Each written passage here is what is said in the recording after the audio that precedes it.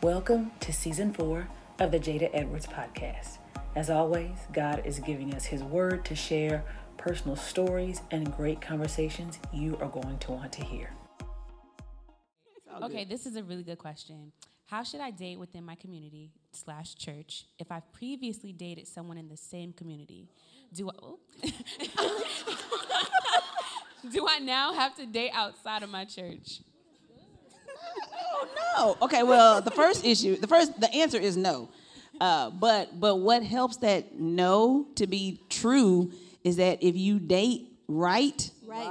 Then you can date multiple people. Right. But date ain't horizontal. Right. So, like, you got to be vertical, sit somewhere. Then it's hard because what's happening is the boundaries that we set in our dating relationships are so poor or non-existent that it becomes a struggle if that's not who the Lord has for you to go to the next person, because now you've given it away. It was a free giveaway to the first person that showed up after a while. And so it's not a raffle. You know what I'm saying? It's not like whoever shows up. This thing is precious. And I think about it like in terms of a building, like, or your home, right? You got the driveway and the porch and the foyer and then the den and the living room, and only one person need to be in the bedroom. Right. Like, I don't even let it right in the kitchen. I don't even want you to know where I'm making stuff. Don't sit right out here. I got a chair right by my front door. And that's only for certain people. You might stay on the porch. I don't know you. You coming by selling lawn services or pest control. Why am I inviting you in my house? I don't even know you. And then if I know you a little bit, you're going to be right on the other side of this door. Right. You're not. So we decide. Well, the problem is we meet somebody that look almost godly, or it's been a long time, or we met them in church, so suddenly that means they're spiritual. Like the devil don't go to church. And so then we meet them and we like, come look at my bedroom. You're just like, what in the world? Right. The bedroom cannot hold multiple people. It's not for that. Right. That's why it becomes difficult to have other relationships. You should be able to date. The goal is to say, there was someone interested in me. By the way, he needs to show interest. He needs to pursue. Thank you. Helpers are wives, not girlfriends. Right. Not dates. I'm not helping no man that has not committed to covering me in Jesus' name. Right. I'm not marrying your potential. I'm not seeing where I fit to help you. You don't need my help until I know that you are covering me in the name of Jesus. So I'm not helping you pursue me. I'm not setting up traps. I'm not having a friend talk to your friend and see if we can. No, because if he want a job, he know how to get that without help. He want a car. He wants some new ones. He know how to get those without help. Okay. Nobody had to send him the link. He know how to get the ones he wants. So I'm like, dudes are not dumb. They know how to get what they want. But if we keep laying it out, they're going to do less work. Right. And that's not a knock on guys. That's the curse of men and women. Right. That God basically said in Genesis 3, women, you're going to do too much. Men, you're not going to do enough. That's what's going to be the curse. That's what's going to be the curse. And so dating relationships should be, guy shows interest. You kind of decide, am I interested? Okay, let's figure it out. Bring in some community. Bring in somebody who's like, I see that. Yeah, I vouch for him. Or no, I don't vouch for him. Because then that's the porch. He off the porch. He ain't make it through the front door. Somebody you trust was like, he cool, but he not ready. Boom. Go somewhere else, bro. You can't be on my porch. If somebody says this dude is decent, cool. Have a date, go out with a group, whatever. 2 or 3 group outings, hanging out, seeing whatever, and then you feel like, this is not a good idea. You should be able to say, this is not a good idea.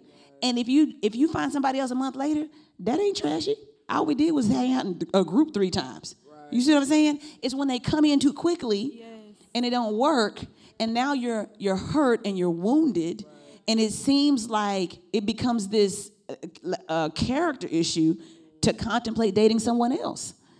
I should be able to have multiple dating relationships if they're done right, not long-term 6-month relationships with a bunch of people, because you know after a few dates, after a few encounters, if that dude is good enough or not. I'm not talking about perfect. I'm talking about character. Right. Nobody in the history of ever has broken up with somebody about something that they just learned. Whatever y'all broke up over, you knew that when you met them. You thought you could change it. You thought it wasn't going to be that bad. You thought you were going to be different. If you would heed the wisdom when it's revealed, then you could have multiple dates. Because half the dudes, you would only have one small group meeting and be like, next. Right. And then you go moving on. And then eventually you're like, I don't even have to be in a group with you. I can tell from right here. No. I know how it's going to go. And I'm sure you're a great dude. You're not for me. And you just know it. That's what happened with me and my husband is because, and I'm not saying, by the way, marriage is not an upgrade. It's just different. It's a change. God may do it, God may not. Life is still good. But for us, because we had been in relationships, long relationships, and we knew by the time we met each other, we were both like, now listen, if this is what the Lord is saying, we about to know it. It don't take a year. It don't take 6 months. It don't take 5 passive text messages and you looking at me sideways and are you coming and hey, what's up? And I'm going to just like your story but not say nothing to you and all this foolishness. Foolishness. Miss me with the passivity. Because if you leading today, you're going to lead forever, women. Don't do it. Don't be mad year 5 that you're still leading. Well, you leading from the beginning. So we decided this is it. We already know. We're grown. We can figure this out, which is why we went on our little date, our one little date, and on the first date, he was like, now listen, you either going to be my wife or my friend or nothing. I say, okay, all right. So we spent the next 2 weeks figuring out. He called me 2 weeks later. He's like, I think you're supposed to be my wife. I was like, all right, cool. That is so crazy. Let's do it. And so we were married within 10 months. And it's not because I needed 10 months to know him. I knew myself, and I knew what good character looked like. Mm-hmm. And so that good character cannot be hidden. And so if you have people who are looking and helping you look and discern, then you know quickly if a dude is trifling. You know if you're not ready. Right. You know if you're not ready. And so when you make those decisions early, then they're not as traumatizing and not as like altering of your life if you want to date somebody else. And so some of it is we have made poor dating decisions and we need to spend time healing from that. And then if we're going to date again, to do it in a healthy way. So if that person doesn't work out, if that's not the thing, you can still be in your church. You can still show your face. You're not still wondering what people are saying. Like, there's a way to do it with honor and integrity. And I just think our craving for companionship, our idolization of marriage, our hatred for being alone, all this stuff is driving bad decisions. And so because of that, we're finding ourselves in a trap where we can't even be a part of our own community because we don't know what so-and-so thinks about whatever. And so I'm just saying, if you would slow down and pay attention to the wisdom at the moment it's revealed and not think more highly of yourself that you can change it or it's not going to happen to you or you're going to be different. You're going to be the exception. You're not. A person is a person. And so if we pay attention to that early, I think we can get out of things that would bring shame later on when we're trying to explore other relationships. You're supposed to be able to explore multiple relationships and not be any shame. For real. It should be that way. Like, that's part of being single. Like, 5 guys should be able to say, yes, I know Danis. And they may know her a little more than just a regular friend because, yeah, for a while I was interested in she and another couple of couples. We hung out, 5 guys could say that about her, and that's not a detriment to her character. Right. She went to 5 dinners with her couple and her friends. Okay, cool. And then by the time he gets married or whoever he marries or whoever she marries, nobody's like, oh, I can't believe you also dated someone. It didn't matter. We did it healthy. We knew when it didn't work, and then we took another direction. And so all that stuff doesn't have to come into play when we try to do it healthy on the outset. But y'all, this secret stuff, it's going to come out. It comes out every time. And half the time, you don't know it came out. Everybody else know. Right. Number one. And they looking at you like, look, we know. We know. And we're not going to tell you. And if you have a covering, they know when you don't want them to know. Right. Like, my disciples, I'm not the person that'll be nosy, but it'll just sit on my lap. I'm like, look, Jesus. Jada done it to me several times. So get you a covering as a backup. Yeah. So I think you should be able to explore multiple relationships within a community. But we have to date in a way that doesn't create shame, doesn't jeopardize our integrity or the integrity of the man that we're trying to figure out and get to know. And don't do it alone, y'all. It's dangerous. Dating make people dumb, I'm telling you. I'm serious. Smart people. And I'm like, I know you smart. Why are you doing this? So we all have done it. It's ignoring them flags. I'll say it from a single perspective. And I've been going to the church for 12 years. Mm-hmm. And I haven't been dating that much in there, but something to consider is I didn't know what my purpose was when I was 25, and there was a church, And I'm not super promiscuous like naturally, right? That's just not my vibe. But I noticed now that I'm teaching in student church, sometimes girls come in and we didn't talk to the same dude in college, right? And they've always mean-mugged me, but now you're bringing your kids in and I'm pouring into them, right? All of my disciples, the first group is like 3 or 4 years older than me. So the second group, maybe we have some single people younger than me. We all in the same pool, right? So in the back of my mind, I'm like, can I love this woman fully in the event that it goes left? Because truth be told, the way my celibacy is set up and my thirst, I haven't been doing good with the dating and not letting them come all the way in. It's not super quick, but at the same time, that's a struggle. I get it. But what changed my heart is like, man, I cannot look at you and have aught about some dude when I need to pour into you. So some of you guys don't know your purpose, but what if you're a teacher on accident and someone can't listen to you and they might go to hell because you playing games with a dude that didn't like either of y'all? So look. That's real. You know I'm dating because of the way I'm answering, but just consider the kingdom impact and how you would handle that. That's what I would say. Yeah. And exactly what Jada is saying, slow down. Like if you're leading and walking into a space, like I'm going to young adult Bible study to see what single young adult men are there. You're going in with the wrong mindset. And so you already have that filter on you to where you can't even see who this person is because all you're doing is being excited about the situation that could come from it. And then you stumble into relationships, no boundaries. All of these things will continue to creep up. And so if you don't, I'm always a big advocate of community because I am like goal focused and I'm blinded to what's around me. And so the community are the ones who can say, hey, the last 3 relationships you had, you're doing the exact same thing. Let's identify all of these trends that you keep going after. It's the same type of guy, the same city. They said the same exact things. Same height. Same height. Same chocolate. Outfit. Same spectrum. Everything. Same lies. Yes. Yes. Same outfit. You're like, this dude is copy and paste. Right. And how did the last one go? Exactly. How did the last one go? Exactly. And I think you can have a scarcity mentality that makes you're just looking at the numbers, the head count. You're like, there's not a lot of guys who love God that's in here. So because there's a scarcity mentality, overvalues what's there just because it's limited. Yeah. Okay? So if everybody in the room is hungry and it's the end of the world and the stores are closed, that bag of Doritos takes on a different value. Everybody's hungry and there's no food left in the world. It's not $1.99 anymore. That's how people start killing each other for stuff, and stuff goes crazy because you're like, that's the last bag. Yeah. A scarcity mentality will make you overvalue something just because it's limited. Yes. If I don't find fullness and satisfaction in God, all the devil has to do is just make that thing I want limited, and then all of a sudden I start putting more value on it than what I should. Because if that dude is valuable, when there's 1,000 of him in the room, he's still valuable. Right. If that's the dude that you couldn't pluck out into a sea of 1,000 other Christian dudes and still choose, you have a scarcity mentality. Yeah.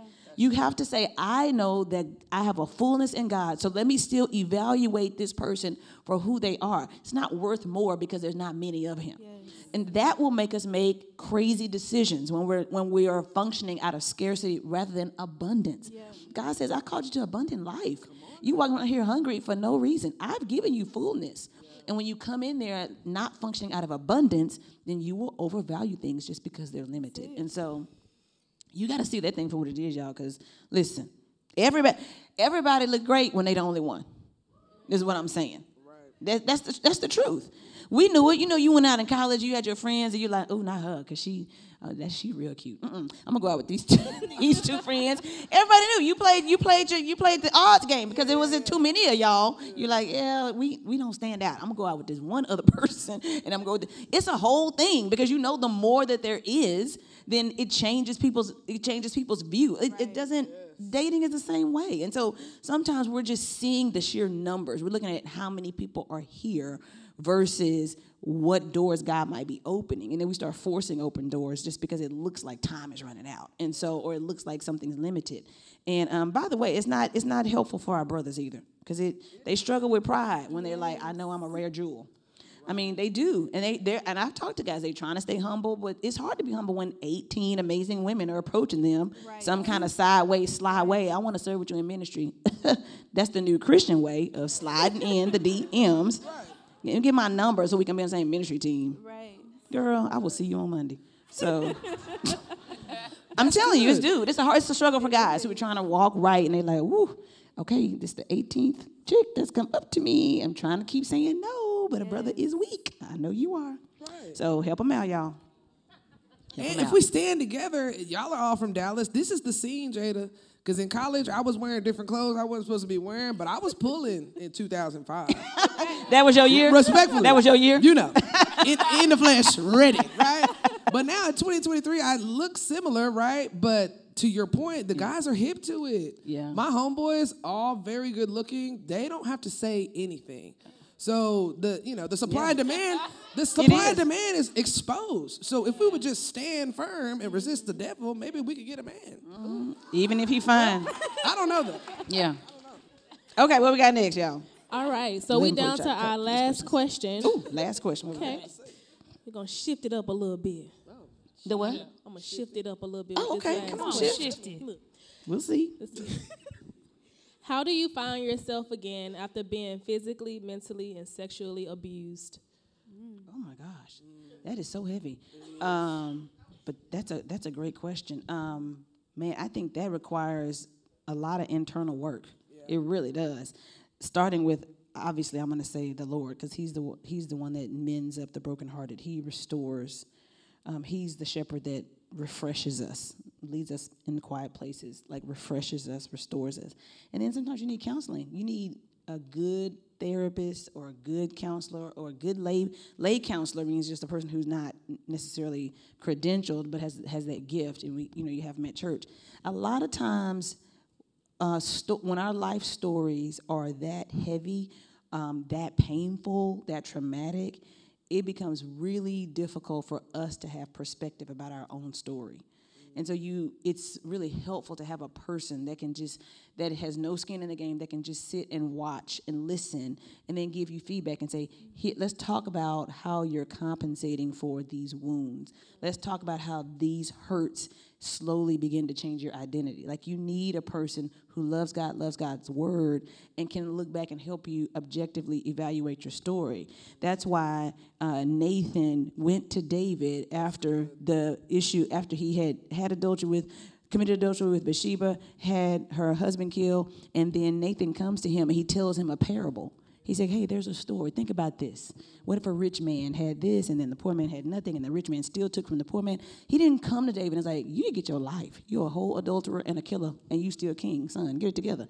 He told him a story, because David, especially when you can be so entrenched in your own sin or your own hurt you've caused or hurt you've received, whatever that story might be, you don't see your own story clearly.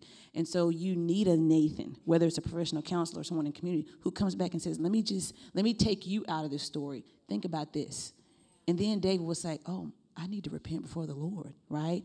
So maybe you're not the one that needs to repent, but you got to find some forgiveness and some healing and some things that a person who's not in your story can help you see. Because I do think there are really deep, painful experiences that, if we're not careful, can alter our identity. We start to define ourselves according to that victimization. And it takes the Holy Spirit of God and God's people to really help us to see a different perspective on that. And so I think that is not just self-talk. I think there are deeper wounds that really require intentional healing. And I don't think we need to make light of real counseling. Not just your girlfriends and community. Right. We don't need to make light of that. Because if you said to me, I got a heart issue, my heart is always racing, or, I've had 5 mini heart attacks, I'm not going to be like, well, make sure you talk to your community. I'm going to tell you what. Go to the doctor. There's someone who is trained in this. And so I don't think we need to minimize that. Everything's not going to happen with your girlfriends and finding somebody who can speak to that the right day on social media. You got to go find somebody who, this is their mission, this is their life's work to help people unpack their stories. And then you will see the beauty. And God, here's the beautiful part of it. God is already standing at the end of this journey. He already knows that once you walk through this, he still has identity. He knows your identity. He knows what he's called you to. He's just like, I'm going to patiently let you walk through this. But we got to do the work because it's not going to happen overnight. There's no amount of church attendance. There's no amount of scripture reading and prayer and all the things that's going to all of a sudden undo trauma in your life. Yeah. You got to do the work to unpack that, you know. Even when Paul was called in Acts, he tells us in Galatians 1, after I received the call, I did not immediately consult with men. For 3 years, I went away because Paul had some stuff. Not only God clarifying his calling, he has some junk to unpack. There's confession and repentance and healing. There's all these things where he had to remove himself for a while. It didn't affect what he did for God, but it's important for us to understand that we have to sometimes remove ourselves or really commit to an inner work so that God can do what he wants to do in us. And so I think that if you're in that place, I would strongly encourage you to decide what that next step is going to look like to do that deeper work. Do I need a counselor? Do I need whatever? Because, y'all, I'm telling you, that stuff is real. And it will grip you, and then you'll start to realize that everything you see and do in life is through that filter of pain. And it takes another person to help really unpack that. I love my therapist. She checked me all the time. Me too. She checked me yesterday. I was like, I can't believe I pay you for this. But she's great.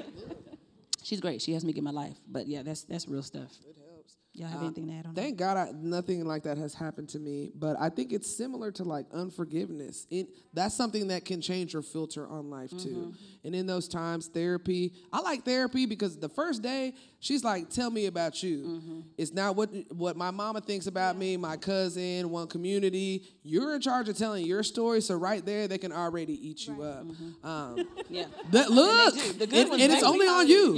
Yeah. And to have a Christian counselor is definitely it too. Yeah. But anything that has rocked my world to a level where I'm like, whoa, I think things to consider are, number one, the devil is probably doing it to make you think that God isn't good. It's something I have to wrestle with the sovereignty of God, how he loves me, and how I'm supposed to be obedient and suffer for good. So no one wants to hear that when it's happening, right? But when things shake me, again, I just try to go to the foundation. What is true about God? What am I supposed to get out of it? Because just like Dalya said, it's going to help somebody. And I've never gone through anything horrible that didn't make me a better person all the way around. So I would just consider how God is using it. And even if you're mad, just tell him you're mad. Yeah. The Bible says he already knows. He was calling the Pharisees out on thoughts. So you not telling God you're mad is just silly. Because he's like, I know you're mad, sis. Just tell me. Right. Look, bro, you have to release it. Yeah. For sure. No, that's true. That's true. And I would say refute the thoughts that you have in your head with what God calls you to be. And so instead of calling yourself abused or raped or whatever your story is, God called you his. He called you daughter. He called you healed. So knowing who God called you to be will help a lot of that, in addition to therapy, in addition to everything that they've already said, but doing the self-help as well to say, okay, let me bring it to the baseline. Let me open the word and see who did God define Dalya, Jada, Danis to be. And that's what I can walk in. It's not easy. It sounds like I'm just saying like, oh, yeah, let me go to the back of my closet and say these things. Yeah. But all of these things coupled together, it's different things that you might need in different moments, but all of that together will help to just alleviate those thoughts. Yeah, that's word. That's good. Y'all got some more? Yes. Wait. Thank you all. Thank y'all so much. Good to go. Oh, that was it? Okay, hold on. Then I want to say something else. Okay. I didn't know, because I had some other questions, but I just want to, I would like for you guys, for your takeaway, I want to share with you my life scripture, which is 2 Timothy 4, 1 through 5. And Paul is telling Timothy this: I charge you in the presence of God and of Christ Jesus, who is to judge the living and the dead, and by his appearing in his kingdom, preach the word. Be ready in season and out of season. Reprove, rebuke, and exhort with complete patience and teaching. Some of your versions may say instruction. For the time is coming when people will not endure sound teaching, but have itching ears. They will accumulate for themselves teachers to suit their own passions, and will turn away from listening to the truth and wander off into myths. And as for you, be sober-minded, endure suffering, do the work of an evangelist, fulfill your ministry. Now, all of you may not feel like you're called to teach the Bible or, lead a group or whatever, but this idea of preaching the word is is implied that there's an understanding and then there's exhortation. That everything we do, y'all, has to be grounded in truth. We are in a season right now where there's a lot of spiritual activity that is not godly. It's not godly because every generation finds something to cling to. It's not new. When I grew up, it was Benny Hinn packing out stadiums of hundreds of thousands of people, slaying folks and healing folks and casting out stuff. It's not new. It's going to come back up again. That's why God told the people through Jeremiah in Jeremiah 29. He said, don't be deceived by your prophets and your diviners. They're speaking and they say it's on behalf of me and it's not me. So yes, demonic activity is real. Darkness is real. Spiritual warfare is real. But because when it becomes popular, then that's all everybody talks about. Because that's going to be your trend. That's going to get you likes. That's what everybody wants to hear about. Everything is not demonic. Everything believers is not a biblical fact that believers are possessed by demons. Yes. Affected? Absolutely. Possessed? The scripture says the Spirit of Christ cannot dwell with darkness. Yes. So if you're a believer and you've got the Holy Spirit in you, you might need to cast away or cast off some influence, but cast out, y'all, I'm telling you, know the word. Because what happens is I was watching somebody the other day because somebody sent me this link on Instagram, and I was like, Lord, people can take one word out of the Bible and make a whole message about it, and nothing is biblical. Somebody like, yeah, such change. Well, I know that there's going to be a change about this. Based on what? You took a word out of a verse, and then you spoke your own words. And so if you're not testing the spirits, even things that feel like they're spiritual will be leading you away from God, because you have to ask the question, how is God glorified? How are believers informed? All of the miracles, even in Scripture, John says in John 20, these happen so you might believe, not so you might be impressed. Yes. God does miracles in the life of believers all the time. But all these mass movements of stuff, folks gathering up, is this a crusade? Is this a gathering of unbelievers? Because when you go to places where this thing is really happening, America is not typically that pace. We manufacture that stuff.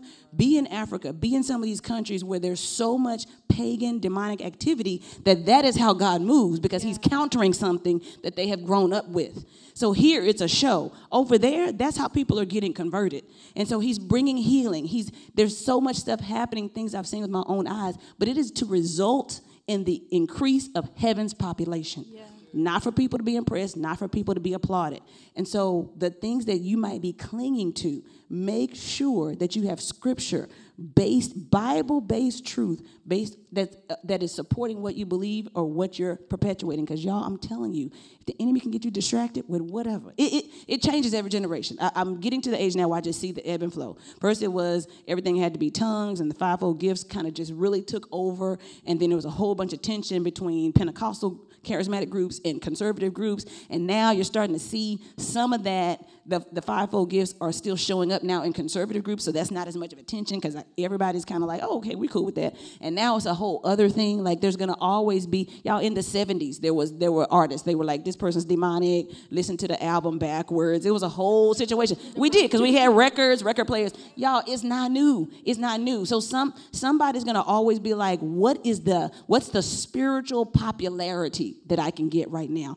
And if people are drawing you to themselves and not the word, you need to be discerning. Right. You need to be discerning. And here's the thing. The word tells us more than once, resist the devil. Resist. You're not going to be, there's nothing in Scripture that tells you rebuke the devil. Ever. Ever. He says, get armored up in Ephesians 6 and then stand. That's what he says. We out there trying to be on the offensive, like we live in godly enough for the enemy to expose us. And then you're going to get out there doing stuff, and I'm like, there's nothing wrong with it. I've seen demons cast out. I've seen people have to be stand firm in dealing with dark spirits. I'm saying this is what it is right now in 2023, and 2024, 2025 is going to be something else. Be careful about spiritual trends, because the truth does not trend. Yeah. The truth is unchanging. And if you're reading something or finding something that's growing in popularity, ask yourself, where is this grounded in Scripture? Jesus was not popular. You understand that. All his popularity came after he died. In his own hometown, he had no honor. He didn't have a lot of followers. He did not, and he was canceled, because Christian truth is offensive and is not trending and is not popular because everybody that was religious was against him.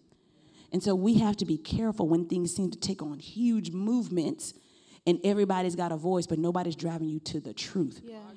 And here's the other thing I need y'all to be careful about. This is just Auntie Jada talking, because now I got a lot on my mind. This is the last thing I'm going to say.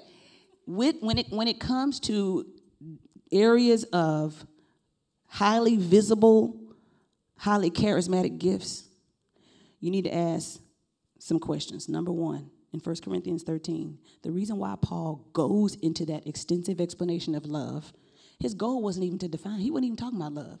He was talking about gifts. He said, y'all worry about prophecy. Y'all worried about speaking in tongues. Y'all worried about all these visible gifts. But he says, if I have all these gifts and have love, I have nothing. He goes into the love explanation because the church was idolizing the gifts. He said, this is not new. Y'all think it's better to be loud. He said, if I'm a clanging cymbal and don't have love, then what is it? So be careful, because that's going to always be human tendency to idolize or to elevate certain gifts. Is there love? You can rebuke and you can exhort. What does Paul say to Timothy? With patience and instruction. Yes. So if everybody is rebuking and it's condemnation and you going ahead, is that patience and instruction? Even Jesus rebuked with patience and instruction. So if we're all of a sudden have this spiritual insight elevating these gifts and there's no love, Jesus says, you're not mine, because they know you're mine by your love. You can say hard things, it's still being love. We're not trying to shame folks, make folks feel bad, makes folks think I'm more spiritual than you because I saw this and you didn't see it. I'm trying to drive people to truth, and I'm trying to do it with love. And the second thing is, don't be deceived, because every time in the history of like all the foolishness that has happened, and it happens when people are like associating with the church, but not in the line of Christ. Like it's like truth adjacent. It's like this is the truth, and they right here. It's not going to be all the way over there. It's going to be just enough where you have to do some work to figure out what's true. Don't overlook that there is often a connection with money, because people who speak into your life, if they're doing it for the Lord, they do it for free. If they're speaking into your life and then there's opportunity, you got to buy my merch, sow my seed, you need to be careful, because anything that is attached to profit in the gospel is not of the Lord. You need to be very careful. There's going to always be a subtle shift to, now I want you to partner with me. Now I want you to do these things. So I want y'all to be discerning, because these kind of things typically happen among certain generations. Because when we get old, we just be like, that's foolishness. When I was in my 20s, that's when my eyes were like, ooh, is that real? Like, that's when you have to be the most discerning, because you have passion for the Lord. And so the passion the enemy will use to skew your judgment. That's what passion does, right? We're super excited about something. We don't judge it the same. And so you have a passion for the Lord, and it's a good passion, but don't let that skew your judgment. As soon as you start to undergird that passion with truth, you'll be able to discern and call stuff out and say, that don't make sense. That don't look right. And if you're not sure, Lord, will you show me? Make this real for me. Show me. He's faithful to do it, y'all. But I just want us to be very careful, because when there's revival happening, there's revival happening in our country right now. When there's spiritual revival for the Lord, you better believe there's going to be demonic revival. The Lord start building up stuff, and the Lord's people respond. The enemy's going to be like, oh, well, we got to get a little busier.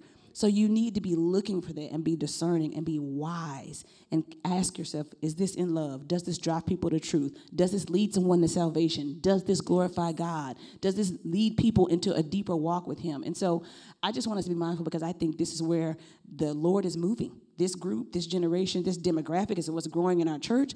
It's what's growing in our nation.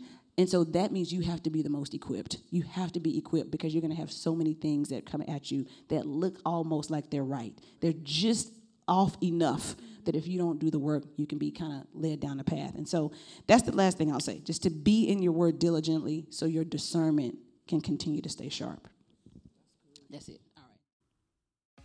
So I hope you enjoyed today's episode. If you did, make sure leave a comment, leave a review, share, subscribe, all the things, and we'll catch you next time.